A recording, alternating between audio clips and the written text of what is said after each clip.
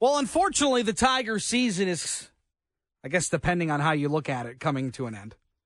They haven't been very good this year.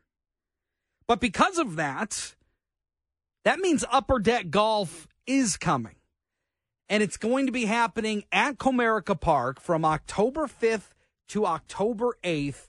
And think of golf inside a baseball stadium. And you got it. Frank Brown is the co-founder of Upper Deck Golf, and he joins us. Frank, it's great to have you. Thanks, Chris. It's great to be talking to you. Well, you guys have gone all over the country to ballparks all over. How did this start? Where did this idea come from? Well, it came from a love of golf and a love of baseball, and just trying to put together a unique experience that anybody who's either a fan of their hometown team or just a golf geek, that an experience that kind of a once in a lifetime type of thing. Well, I'm excited. I've already got my my reservation, so I'm very excited for it. What do people? What can they expect from this? What are they? What's the offerings for folks? Yeah, so you book a tee time like you would at a golf course, and you show up usually 45 minutes to an hour before your tee time. We set up there in Comerica. We'll be set up in the Tigers Club and up in the Miller Lite Sun Deck area. Miller Lite's actually one of the presenting sponsors for the event there at Comerica. So we'll kind of have a sports bar like atmosphere to kind of start and end your round. And then when you get out onto our course, we've got 9 actual pins set into the outfield turf and 9 different tee box locations set up through all the various levels of the ballpark. So from the outfield stands all the way up to the top of the upper deck, you'll be hitting shots down onto the outfield. And so you get 2 balls per hole, 9 holes. You can either play a best ball or score each one and make it an 18-hole score. And it's, like I said, it's just a very unique experience and something that most people walk away from kind of going, wow, that was one of the coolest things I've ever done. Well, it's cool because you're in an unfamiliar setting, and you here in Detroit, we've been a part of some really special games at Comerica Park, and to now experience something, completely different sport, but still be able to celebrate the stadium and the game, I think is very exciting. Now, you guys are also one of the official charities of Stand Up to Cancer. Talk to me about that partnership. Yeah, definitely. It's something that we're extremely proud of. Since our inception, we've been partnered with Stand Up to Cancer. Obviously, they're a big supporter and partner with Major League Baseball, so the partnership goes hand in hand there. We give back 5% of our proceeds to Stand Up to Cancer, and like I said, we're just really proud to be partnered with them. They do an amazing job of sending all the money that they raise to fund innovative cancer research with the goal of basically making everyone who's ever been diagnosed a survivor. And so, it's a big part of what we do. So what stadiums are you hitting this year?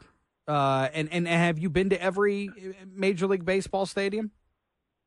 Not yet. We haven't been everywhere yet. So I'm actually overlooking PNC Park in Pittsburgh. That's where we're at this weekend.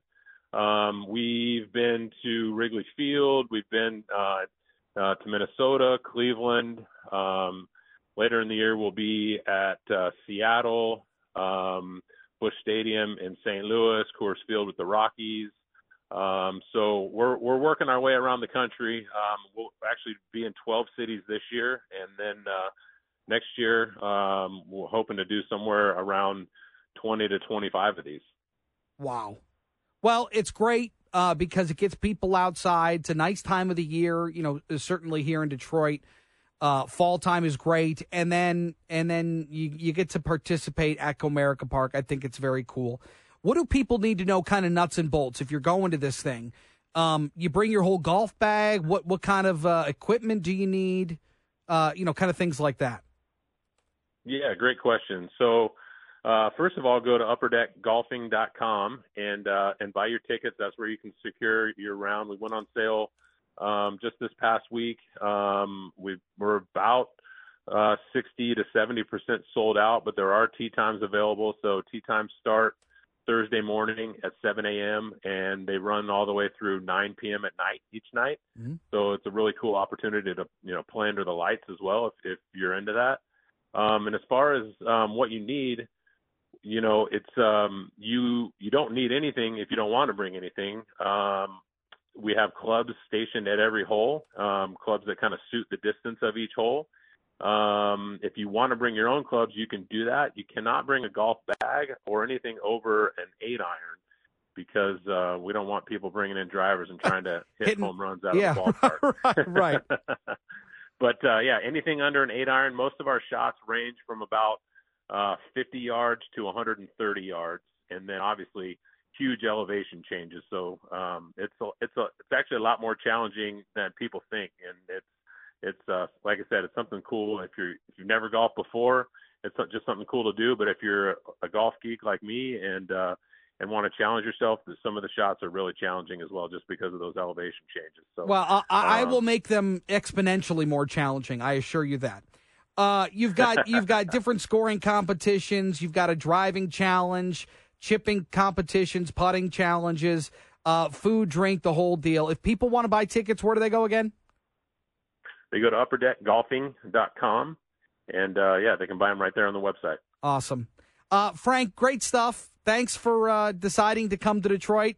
People are going to absolutely love it. So we're very excited. As are we. We're excited to be there in 2 weeks, and looking forward to seeing you out there. Good stuff. Frank Brown, the co-founder of Upper Deck Golf. Appreciate the time. Thank you very much. Yeah. It does mix two of our sporting passions, I think, in this region: golf and baseball. Those are two very synonymous sports with this area of the state. We'll take a break. Coming up on the other side, we talk a lot about AI technology and all of the different applications for it. Well, even going back to the pandemic, you think small businesses had a really tough time, not only just staying afloat, but staying in competition. Well, now there's a new report out that says small businesses are utilizing AI to stay competitive with some of the big dogs in the business world. We'll talk about that as we continue on with JR Afternoon with Chris Renwick right here on WJR.